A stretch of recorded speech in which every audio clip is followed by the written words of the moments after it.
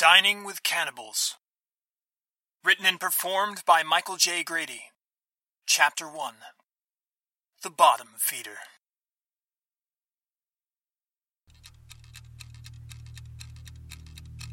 The physics lesson was approaching light speed.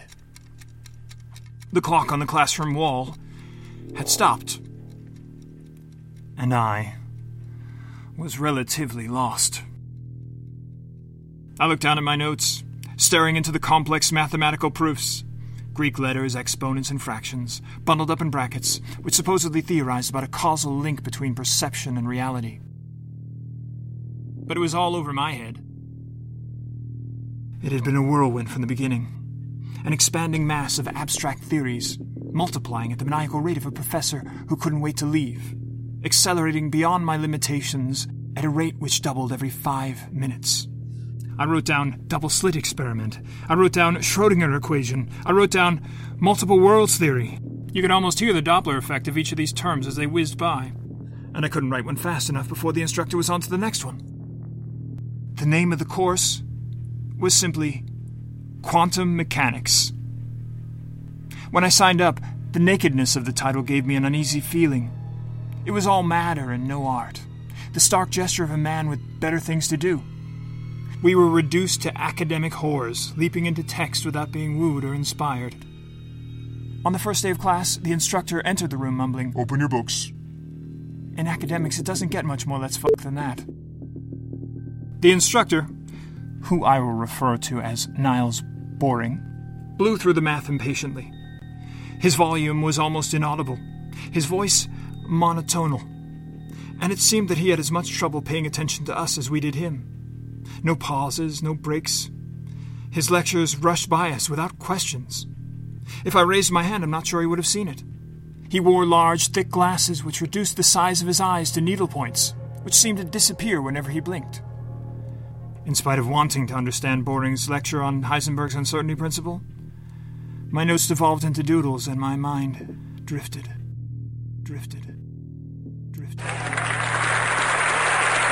Okay. Heisenberg's theory is written as delta x times delta p is greater than or equal to h bar over 2. Do you know what that means? Yeah? What? It means you shouldn't write it. It's simple. Why, a child of 10 would understand it. I only understood half of it. How old are you? 5. Now listen. Delta x refers to the uncertainty of position, while delta p refers to the uncertainty of momentum. Well, I don't kiss and tell. Will you get your mind out of the gutter and focus? Okay.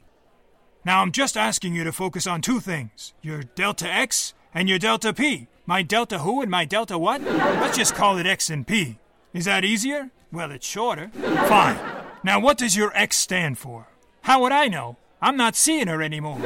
You're not seeing who? My ex. Your ex isn't a woman. She isn't? No. You could have fooled me. Wait, your ex's position. What about my ex's position? Do you know your ex's position? On what? Do you know where your ex is? I just told you. I don't see her anymore. You don't know your ex's position? No. Then you're paying too much attention to your P. How would you know? How would I know? Why, everyone in physics class knows that. Has she been telling everybody? Who? My ex. Now, we're not talking about a woman here. Apparently. Now, do you know what your ex is? I do now. Good. Now, if you focus too much on your ex, what happens? I don't know. You lose your P. Stop right there. What? I lose my P? Yes. Well, I guess 2 can play at that game. Don't get worked up. How can I not get worked up? It's just a little problem. A little problem? Yes. I just lost my P. It's either your P or your X. You can't have both. Well, I'll take my P, thank you very much. Do you even know what your P is? I should hope so. Your P is your momentum. It's more than a momentum to me. Then stop concentrating on your X. You were the one who had me concentrate on my ex, and if I hadn't concentrated on my ex, I wouldn't have lost my P. Have you been listening to me? Sure I have. Doesn't seem like it. Well, I have. What have I been saying? If I concentrate on my ex's position, I lose my P or my momentum. If I concentrate on my P or my momentum, I lose my ex's position. I can't have both. Either one or the other. Apparently, everyone in physics class knows that. And now I do too. Well, now you have it. Now I have what? Heisenberg's uncertainty principle. I do? You do? Well, if I ever see my ex again, I'm going to give her a piece of my mind. Be careful. Why? 'Cause she's a man. Why am I always the last to know?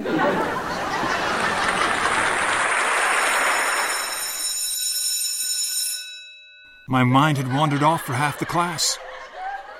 The other students stood up around me and shuffled to the door. Boring had left the classroom.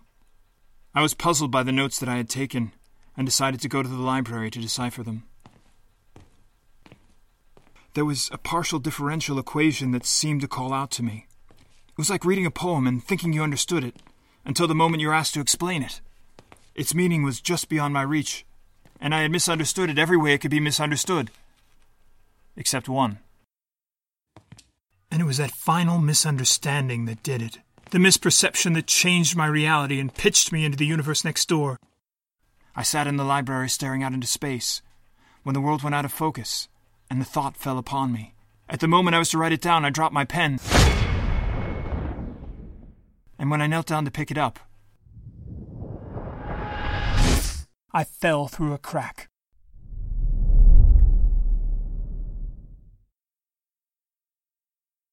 I opened my eyes, and above me I saw what I least expected to see. The floor. It was not the same floor. Not the floor that I was kneeling on moments before that was beneath me. This one was not. I lay still with one hand on the smoke detector and the other on the skylight.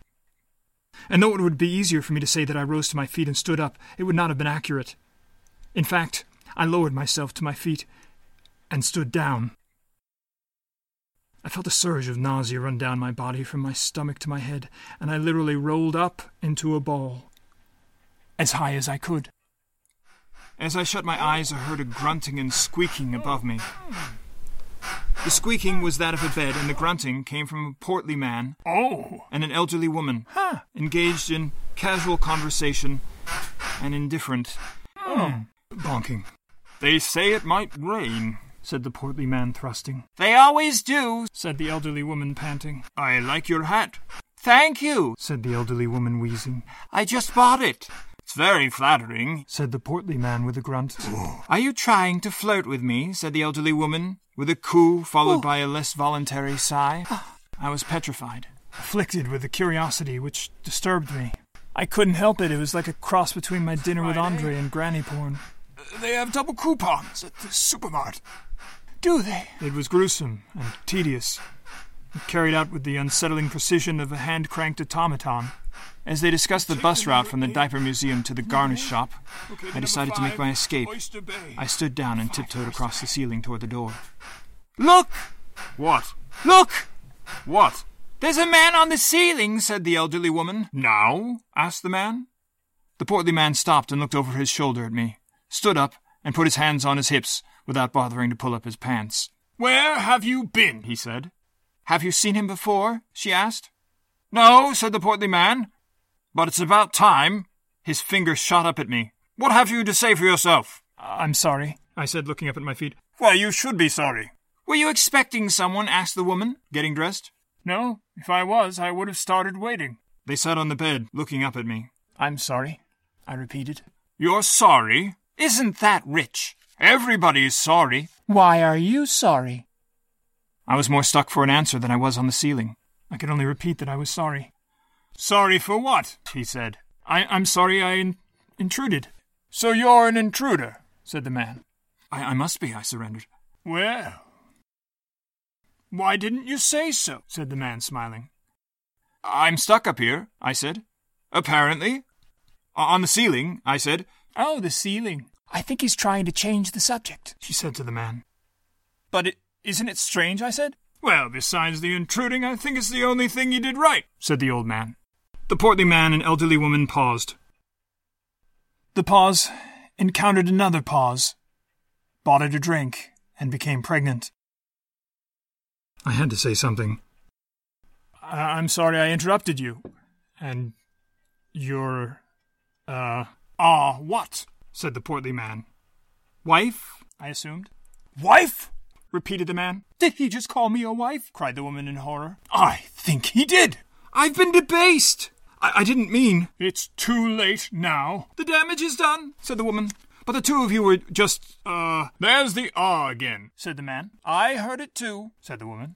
I mean, you and she were together, I suggested. Her? Said the man. Yes, I said. I've never met this woman before in my life, he said. But the two of you were just having sex, I said. Oh, sex, said the man. Were you having sex? He inquired. Technically, she conceded. If you want to split hairs, said the portly man. But we never made introductions. Well, neither have we, I said, holding out my hand. The portly man then held up his hand and turned his head away from me. Do you think I'm the kind of person who introduces himself to people I don't know? I was just going to say my name, I said. Don't be disgusting, said the woman. You ignorant cretin! What did we do to you that you should abuse us? The man asked as he helped the woman to get dressed. Are you okay? It's the youth these days, said the woman. In my day, said the portly man, you had to go through a lot of baby oil and paper towels before anyone considered exchanging names and pleasantries. I can't abide by this moral decay, said the woman. Kids today, they have no compunctions about shouting out obscenities in the streets like, Hey, Johnny, is that a new jacket? Has it come so far, said the woman. Yes, said the man, and in broad daylight. I'm so sorry, I said. I'll go. Please do. Can you help me down? Why would I want to do that? Asked the man. If I can get down, I can leave, I said. I don't understand. What are you driving at, young man? Well, do you want a trespasser in your home? I asked.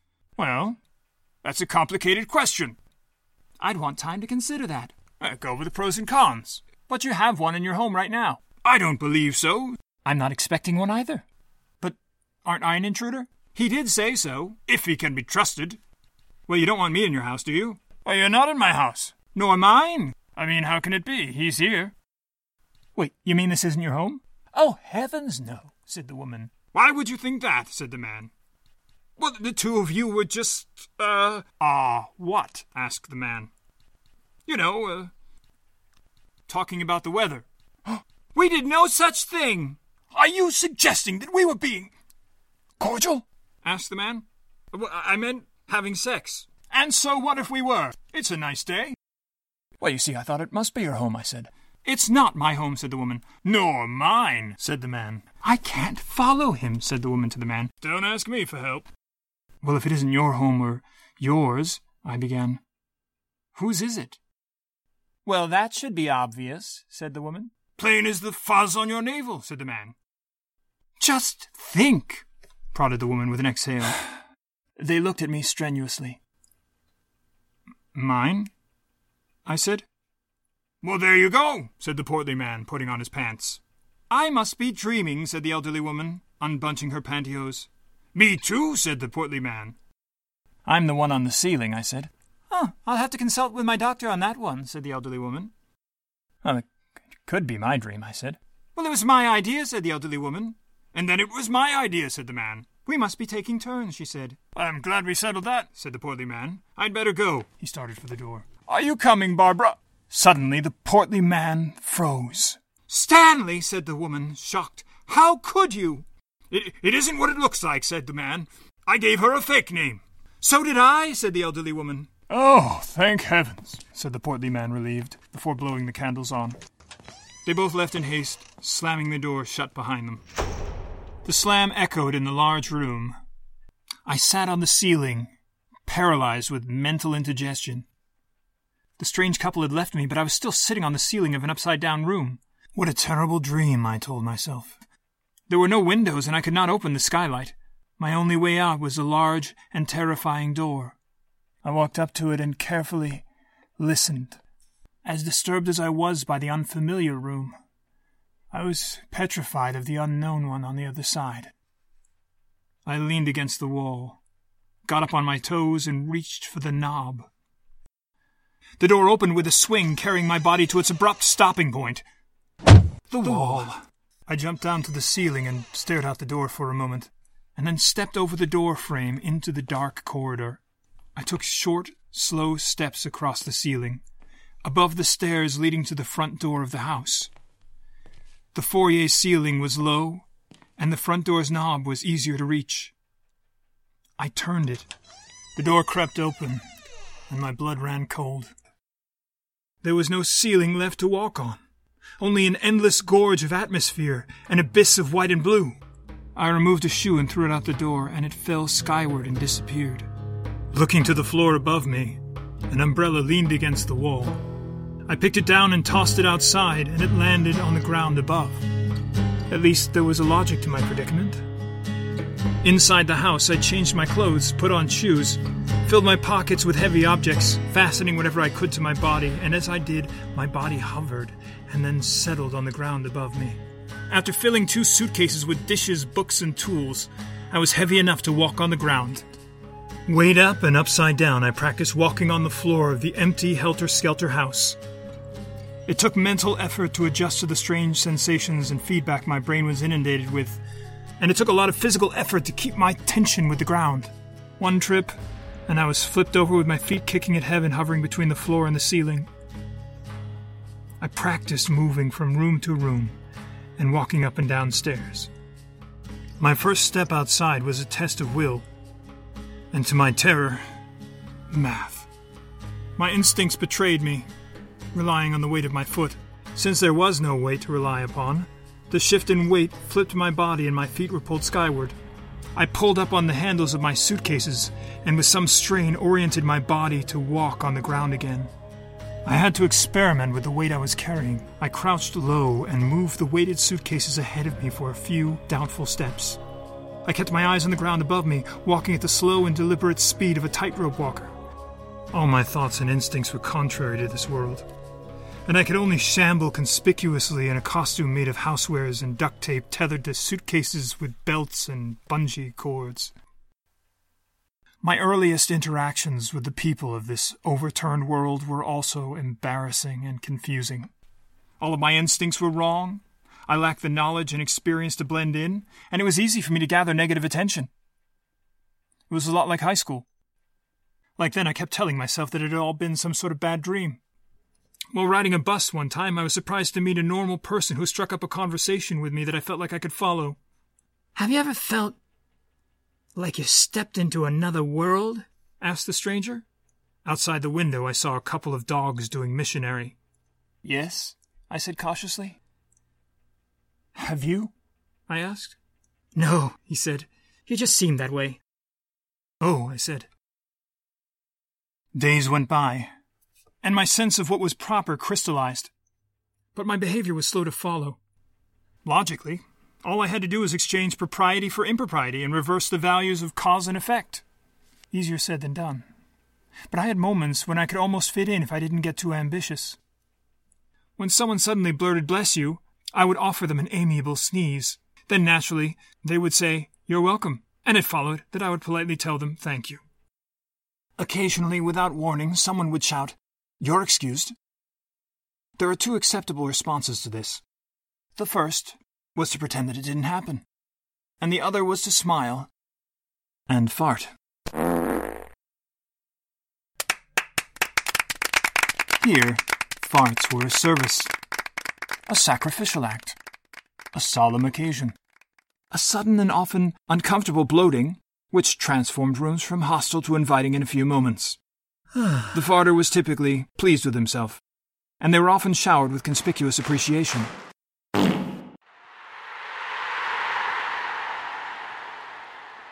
On rare occasions, a room would be graced by a philanthropist, an altruistic soul who preferred to remain anonymous, freshening the room, and then, like a lone ranger, departing before anyone can express their gratitude. Of course, there were cynics who believed that such people did not exist. Though it was sometimes amusing to witness a causal chain moving from disorder to order, as a stranger it was easy to be trapped by it. What was I going to do?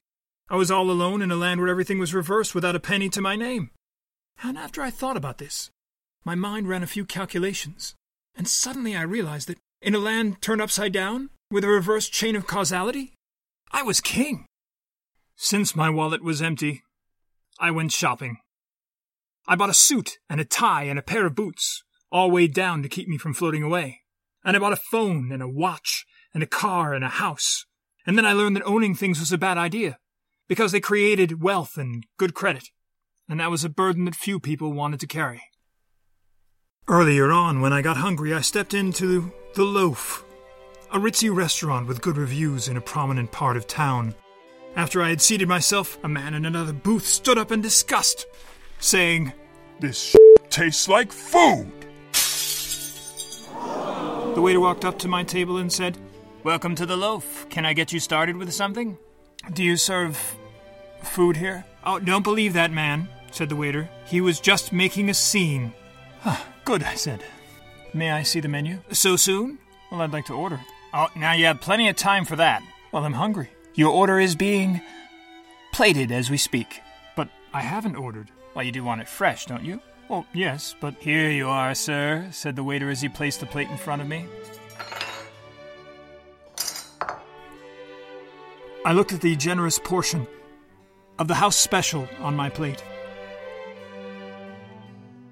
It was not what I expected, but its nature could not have been more obvious if it were served at the bottom of a sneaker and still steaming.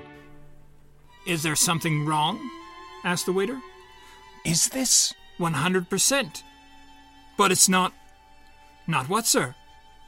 "Food." "Shh," said the waiter, whispering. "Please, sir, don't say that." "Food?" "Shh," said the waiter.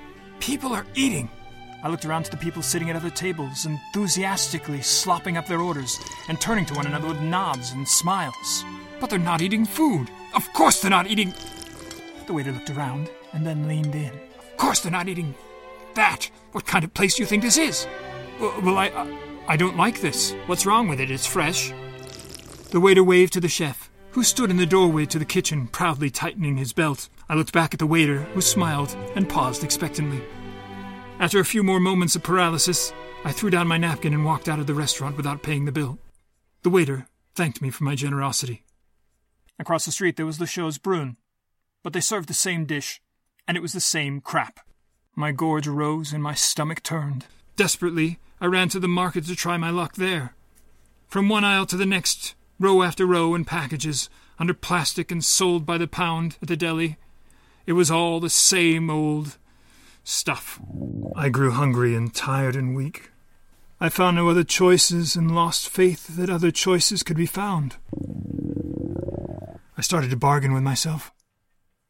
Maybe it would be better than I imagined. Or if I could forget what it was, or where it came from. If I could give it the same reprieve I gave to Twinkies and hot dogs and nitrates and sorbates and MSG and gluten. I walked into another restaurant, and this time I entered without hope. I was determined to eat what I was served. And I knew what I would be served. I was resolute, determined to face it head on. The waiter approached me. "Would you like to see the menu?" "No, thanks," I said. "Just give me the number 2. The waiter smiled and said, "Right away, sir," before running into the kitchen. I waited nervously at my seat, watching the door flap back and forth as waiters went in and out with their orders. I continued to coach myself, choking down my revulsion and taming my gag reflex as the smell of the other orders hit my nostrils. For a moment, I just fantasized that it was seafood, but my waiter came back with my order. And when I saw the plate, I was slammed back to reality. It was just what I had come to expect. This time, with an elegant garnish of parsley. The waiter bragged that he knew the family that had produced it. He noted the texture and the aroma and how pleasingly it was prepared. I laid the napkin on my lap and lifted my fork. I submerged my fork and stirred it about for a moment. Then I picked out a few kernels of corn and stared at them. "Is something wrong?" asked the waiter. "No," I said, putting my fork down. "I guess I'm just not hungry enough." "Would you like me to put it in a doggy bag?" said the waiter. "Dear God, no," I said, throwing down my napkin. And this time I had a tip for him. "Thank you." "My pleasure." I walked out feeling so ill and weak. I felt as if I couldn't make it much longer. As I walked along the main street, I started to weep. I could not stop thinking of food, and as I did, I sensed I was starting to hallucinate. The air to me seemed thick with the smell of food. There was a strong, damp feeling that I was surrounded by it. I followed the moist scent to a manhole cover, and as I got closer I realized that it was brimming over with tomato sauce and smelled like lasagna. I waited patiently until dark, and I came back to the manhole, and I pried it open, and flashed my light into the hole, and was pleased to find, streaming through tunnels and pipes, floating on pools of soup and sauces and creams, was food, abundant heaps of food. As I jumped off the ladder leading into the sewer, I stepped on a piece of birthday cake. I was overwhelmed by the powerful and imposing sense of fruit and vegetables, pasta, meat and bread. I was inside a horn of plenty, surrounded by a feast. It was on the ground and floating on water, smeared against walls, on plates, in boxes, and on the ceiling. Everything that one could imagine, slightly cold and stale but edible. With a pot, a can of sterno, and a few spices, I could make whatever I wanted. Roasts and fillets, puddings and sauces, meats and cheeses, salads and desserts, all of the ingredients I needed were all around me, flowing in every direction toward the main drainage pipe where I was gathering and cooking. I tried not to think of what it was or where it came from. At least it was better than what they were serving above ground. I remained in the sewer for days, gorging on the cornucopia which surrounded me. I ate until I was too full to move, too tired to eat, and discovered that, as filled as I was with all that I was eating, that my body was becoming heavy. Soon I grew tired of consuming all the leftovers that I had been eating in the sewers underground. Though freshness had been maligned by recent events, now it was freshness that I craved. I knew what it meant. I knew it would not be easy. I had to be vigilant. I started by stalking homeless people. Not well at first. They didn't know what I was up to, but I could tell they were suspicious. If my meal was to be fresh, I couldn't just strike and run. I had to stalk and wait. And my prey had to relax. He had to feel safe.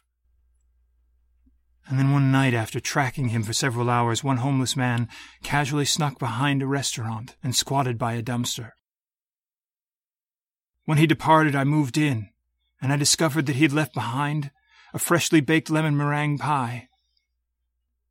I didn't care that it had been laid out on the concrete. I took out my plastic bags and wrapped it carefully, taking it back to my de facto home, where I crouched in a corner and ate, sobbing. I realized what I had become. I was a bottom feeder. As I ate the last of the pie, I pretended that I was back home, where food was picked from trees by 9-year-old children in the third world, and meat came from animals raised in cages. I longed to be at the top of the food chain again, and I wondered how I could get home. Days passed, so many days. The most disturbing thing is you can get used to anything. The world can turn upside down and inside out, and one day it just seems normal. And it was all normal. Even the feeling that I was all alone.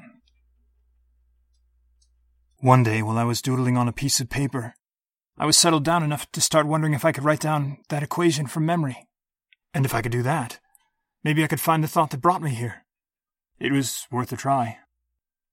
I didn't find it right away. It took many days, and I filled many pages and wrote everything I could think of several times. But one day I looked up, and there it was. I became excited when I saw it. It was the crack, just like the one I saw in the library when my pen ran under the table. I walked toward it, and suddenly I knew where I was. I looked around, and it felt as if I was upside down all over again.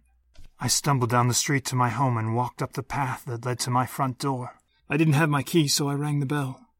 A man came to the door. He was wearing pajama bottoms and slippers. "Hello," he said. "Sorry," I told him. "This looks just like my place." And when I had turned, I saw my wife walking up the path. "Matt!" she shouted. Where have you been?" "Who is he?" I said. "It's been a year, Matt." "A year?" My wife looked at me. "What happened to you?" What could I tell her?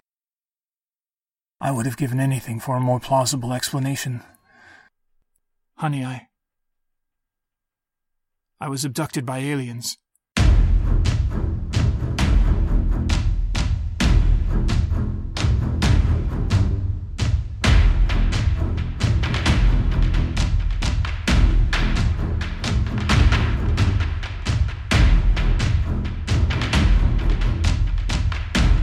You have just heard Dining with Cannibals, Chapter 1, The Bottom Feeder. Written and performed by Michael J. Grady. Released on International Towel Day 2021 to celebrate the life and work of Douglas Adams. Open source music in this episode included Whore and Blood Eagle, each by Alexander Nakarada, as well as Evil Coming by Kevin MacLeod, all three of which are available at freepd.com. That is freepd.com. This episode also included Concerto Grosso in G minor, Opus 6, number 8 by Vivaldi, conducted by Richard Kapp and performed by the Philharmonia Virtuosi of New York. This will not be the last time Matt Gilling slips into another dimension, nor will it be the strangest world he will walk in. Stay tuned for more 11-dimensional slapstick, sooner or later, never and always.